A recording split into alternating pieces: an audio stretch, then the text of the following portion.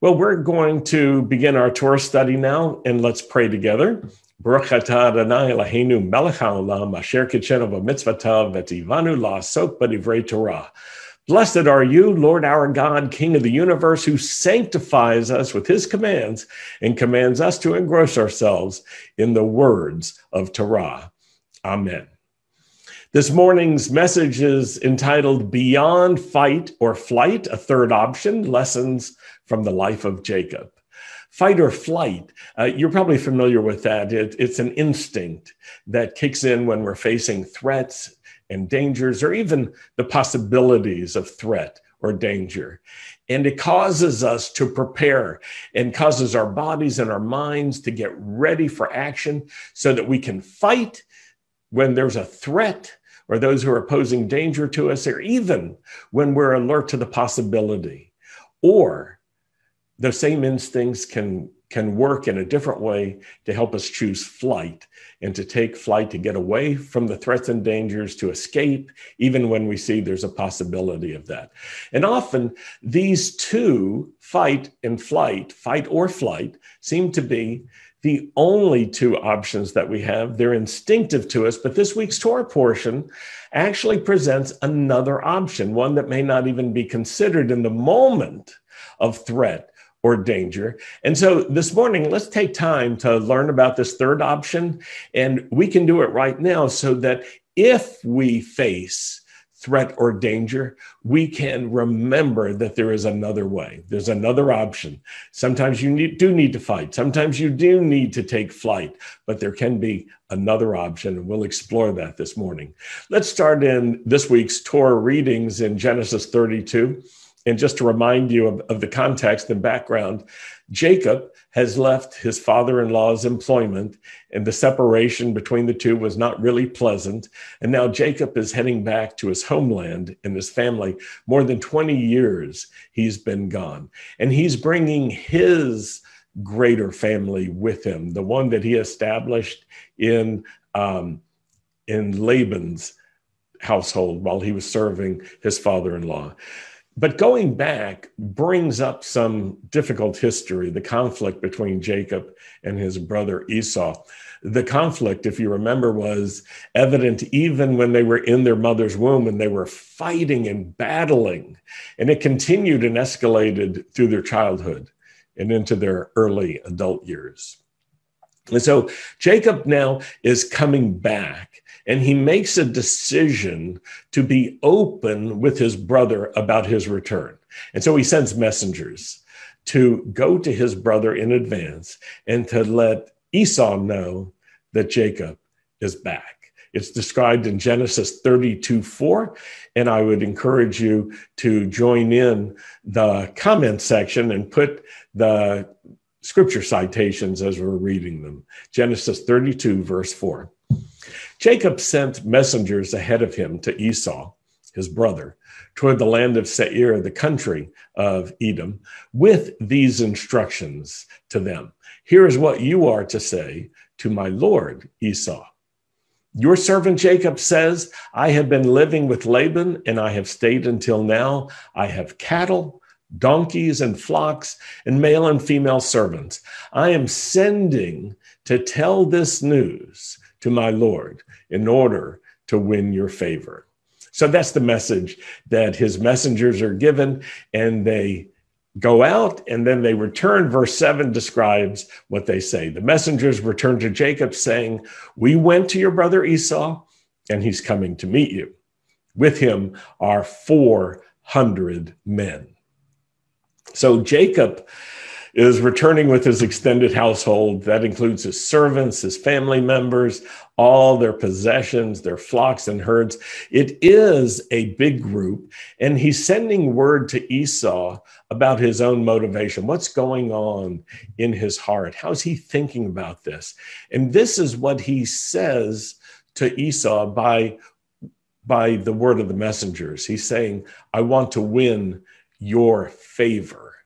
And that word favor in Hebrew, chen, is a very powerful word. It means grace, because grace and favor are the same word in Hebrew, but it implies unmerited favor. I don't deserve this. I don't merit it. To say your favor is a reflection of the other person's goodness and their greatness, not the speaker. So Jacob is saying to Esau in this way, I want to win you and your goodness and your greatness, and I bring honor to you. I'm not depending on me. I'm not asserting myself. I am humbling myself before you. It's similar to how we relate to God in his favor, because God's favor is not what we deserve. He pours out favor because of his graciousness, not because of our merit. God's favor is not something we earn. So when we come into a right relationship with God through Messiah Yeshua, we're recognizing that the favor of God is unearned from our side, but it is generously and graciously given by God because of his love. And because of that, we're set free from that never-ending psychological and spiritual struggle to try to prove we're worthy, to try to prove we're good enough. We just aren't good enough. It's God who is more than good. He is great. We're depending on him, not on ourselves. So back to Jacob, by asking Esau for favor, for chen in Hebrew, Jacob is expressing something that has a lot of nuance, but it would be, I think, well understood by Esau and also by everyone around them. He's saying, Esau, you are greater than I am. I humble myself before you. You see, favor is granted by the greater one to the lesser one. It's not the lesser one who grants favor. It's the lesser one who asks for favor. And it's worth taking note of this because it reveals the inner workings of Jacob's heart and mind, his perspective. And he's communicating in a very effective way, I believe. Something that is tender and something that is powerful and significant to his brothers and to this situation. Well, the story continues, Genesis 32:7. Let's continue reading. The messengers returned to Yaakov, to Jacob, saying, we went to your brother Esau. He's coming to meet you. With him are 400 men. And it says, Jacob became greatly afraid and distressed. He divided the people, the flocks, the cattle, the camels with him into two camps, saying, if Esau comes to the one camp and attacks it, that's how he understood the significance of those 400 men. These are fighting forces. If Esau comes to the one camp and attacks it, at least the camp that's left will escape. And then verse 10, Jacob said, and this is a prayer, it's directed to God, God of my father Abraham, God of my father Yitzchak, Adonai, who told me, return to your country and your kinsmen, and I'll do you good. Lord, I'm not worthy of all the love and faithfulness you've shown your servant since I crossed the Jordan with only my staff. But now I've become two camps. Please, Lord, rescue me from my brother Esau. I'm afraid of him. I'm afraid he'll come and attack me without regard for mothers or children. And Lord, you said, I will certainly do you good and make your descendants as numerous as the grains of sand by the sea, which are so many they can't be counted. So let's reflect on this for a moment. Esau's coming with 400 men, and it appears Esau's coming for a fight. At least he's prepared for a fight. And let's notice how Jacob responds to this news. The first response that's recorded is he's greatly afraid and he's distressed because he understands that Esau, in bringing 400 men, is ready if this is going to be a battle between Jacob and Esau. So Jacob is greatly afraid, he's distressed, and he prepares himself for trouble. However, he doesn't prepare himself for fight or flight. He knows there'll be a moment of reckoning, but Jacob doesn't want to take flight, nor does he want to fight. He doesn't want to risk everything, though in reality, everything may be at risk. So he divides everyone and everything into two camps. And in the worst case, he's thinking out loud that if Esau and his forces attack one of the camps, the other camp could escape. But really, if the first group is attacked, if Esau and his 400 fighting men are ready to attack, if that's their motivation, there's no guarantee that the second group will be safe or could escape. Some of Esau's men could go after them, and it could all be lost. Everything could be lost. So back to the text. What does Jacob do next? It's interesting, and it's important to point out this because you may not notice it if you don't think about it carefully. Jacob prays, and he prays with real honesty. He's praying and he's exposing his fear. He's exposing his distress. He's aware of the reality of the situation and the potential of the danger and the threat. He has been aware of that. Now he's even more so. He's feeling it internally. He's feeling the emotion of it. He's thinking about it, but he prays. And I think this is really important. He prays not just according to his fear, but according to his faith. And he starts with humility and he says, I'm not worthy. He says to the Lord, you're good. You're far beyond what I deserve. You do good for me that I could never deserve. Lord, you are faithful, and I'm trusting in your goodness. And from that position, Jacob goes on and says, rescue me. Rescue me from my brother Esau. Now, this term, my brother Esau, is a significant detail, truly significant. Jacob says, my brother Esau. This is a term of endearment. It's not a term of estrangement, and it's definitely not superiority. In the life story of Joseph, when the brothers of Joseph report back to their father, Jacob, about the bloody, multicolored coat that they bring him and about what must have happened to Joseph, they refer to Joseph as your son. They don't say our brother. And in the same way, when Yeshua tells the story of the prodigal, the older brother refers to his younger brother, not as his brother, but as his father's son. And this literary form is really important in the scriptures because it communicates estrangement and distance and even hostility. But Jacob doesn't say that. He doesn't say my father's other son. He says my brother Esau. And he's saying to the Lord, I count him as my brother, and he means something to me. Jacob is not using anything to express his own superiority. He's not saying to the Lord, rescue me because I've been faithful to you. He's not saying, you know, Esau and how bad he's been. He doesn't do any of these comparisons, which are self-justifications and self-defense at the spiritual and psychological level. He doesn't do any of that. Instead, he humbles himself and he puts himself in a position of honest need of God's favor.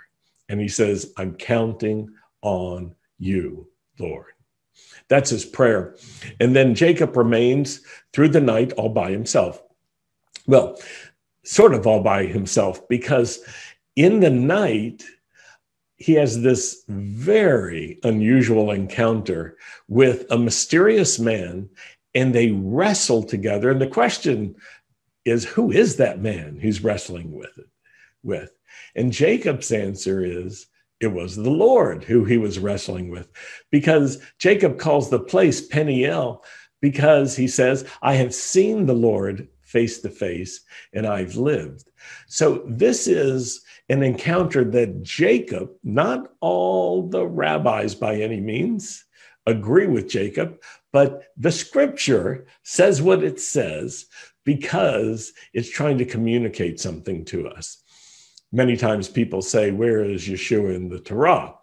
And I like to say we need to look for those moments in Torah when God reveals himself in physical form with physicality as a man, where others perceive him as a man, but also perceive it's God. Because that incarnation is what gives us understanding about the incarnation of Yeshua. Yeshua's coming to be a kinsman redeemer is subsequent to and built on this foundation of God having come to the patriarchs and to the prophets with physicality in the form of a man. And they had experienced this man, God in the form of a man, God taking on human form. And they experienced it not just as vision and not just as dream, but in reality. And in this wrestling that takes place through the night, Jacob is looking for something. He's looking for God's blessing, and God grants that to him. God pours out his favor. You see, Jacob is struggling over something, and that is the favor of God. He wants the favor of God to fully apply to him in every way. And even at this moment, he's looking for the favor of God. Rather than fight or flight, he's pursuing God in the midst of the threat. And he is granted favor. He's granted the blessing. Not every question he asks is answered. He wants to know who is the name of this man, and he doesn't get an answer, or at least it's not specifically identified or called out in the text. And at the end of this, the mysterious man, who is later described as the Lord by Jacob, does something in Jacob's body. He touches him in such a way that his hip is injured. And from that moment on, Jacob will walk with a limp. So in the morning, Jacob wakes up. He must have had a little bit of sleep. It's not clear if he really slept, but he gets up and he sends herds and flocks ahead of him as gifts to his brother Esau. And Esau wants to know later when they meet face to face, why did you do this? And Jacob says to him, in order to win your favor. Another way of thinking about it is in order to allow favor to win. I like that. That's the way I'm thinking about it, to allow favor to win. You see, Jacob is taking this position, not about fight or flight, but about favor. He wants favor, God's favor to win.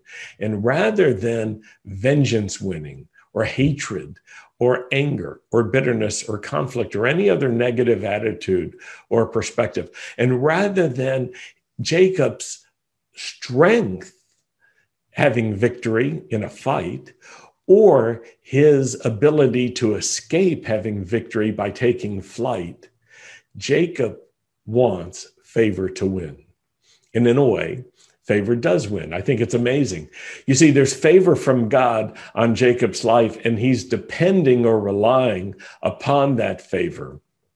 And this is something really important to us if we are trying to understand how we can navigate successfully through dangers and threats when we realize that fight or flight may not be the option that we need to take.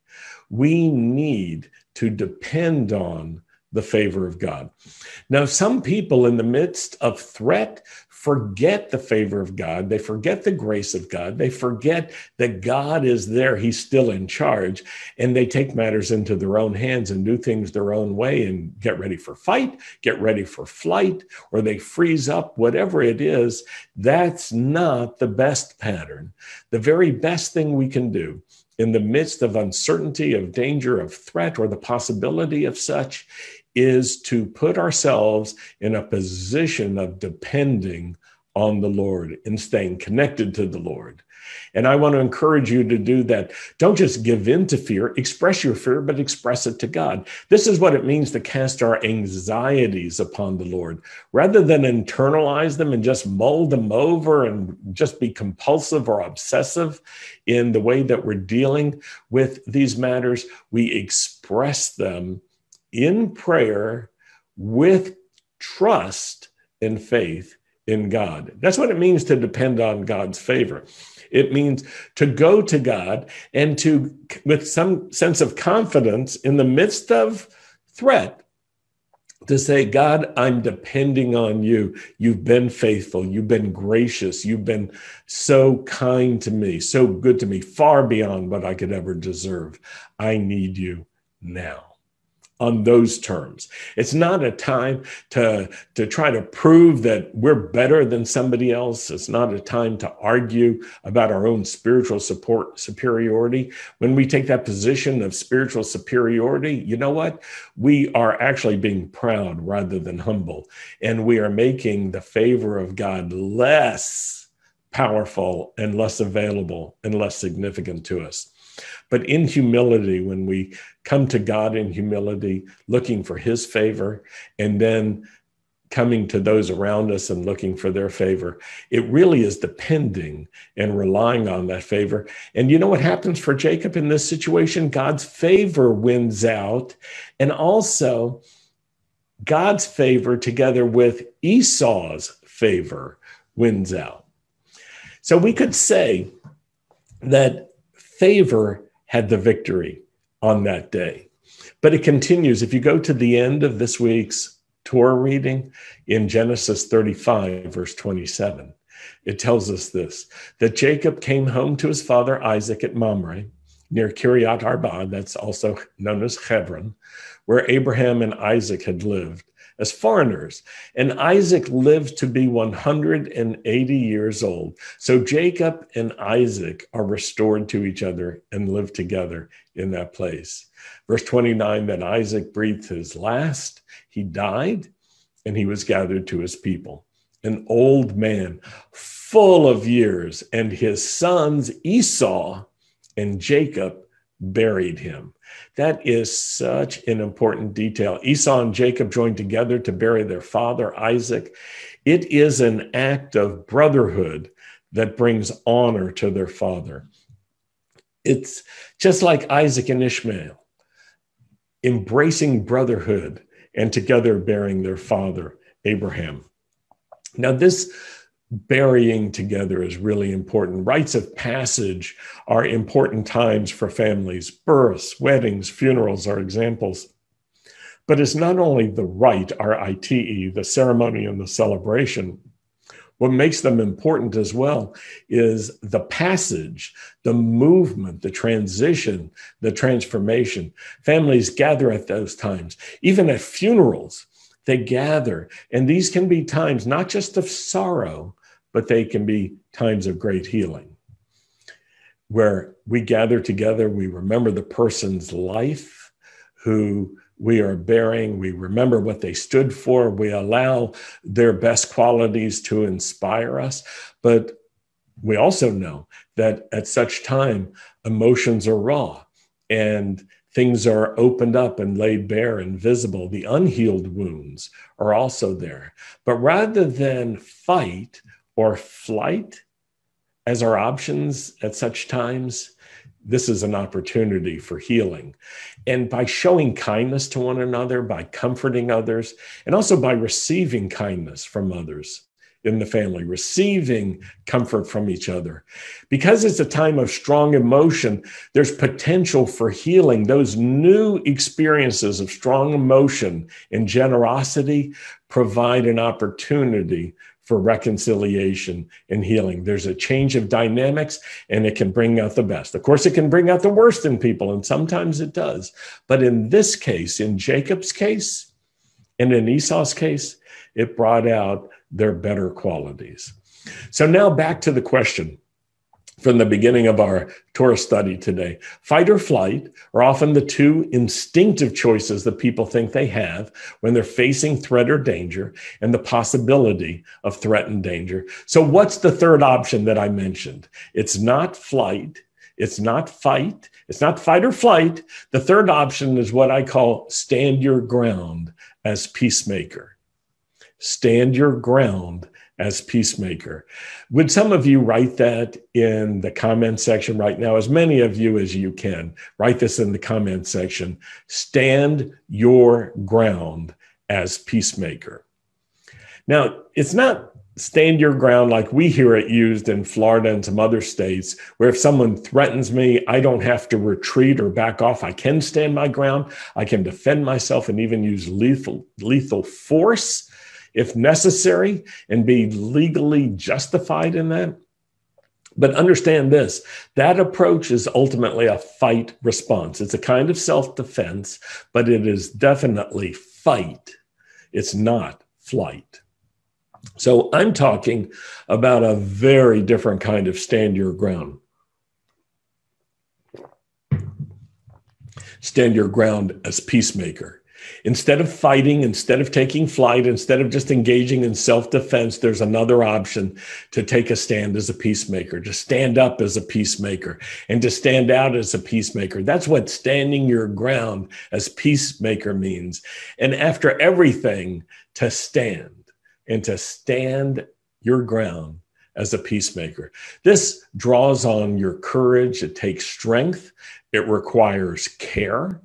It requires awareness of the other person's thinking and feeling. To stand up and to stand out as a peacemaker means to make peace, to do the things of peace, but it's definitely not the same as appeasement. It's not the same as being a scaredy cat. To stand your ground as peacemaker takes courage and strength and creativity and thoughtfulness and empathy. Because you have to think and feel for the other person and how they're thinking and feeling. To stand your ground as a peacemaker means to stay engaged with the other, to show respect and honor to the other, even in the midst of conflict, and to seek peace and to seek favor. Jacob's approach to Esau gives us a glimpse, I think, into the higher calling of the peacemaker. When God shows a person favor, when he shows someone grace and offers them his peace and blessing, it can transform their heart, their thinking, and their actions. And that's what happened with Jacob. In that wrestling encounter with the Lord in the middle of the night, God touches Jacob deeply. And Jacob receives favor. And he's showing that he's depending on favor. I love that part so much. Jacob is not just theologically embracing the concept of favor, he's depending on it.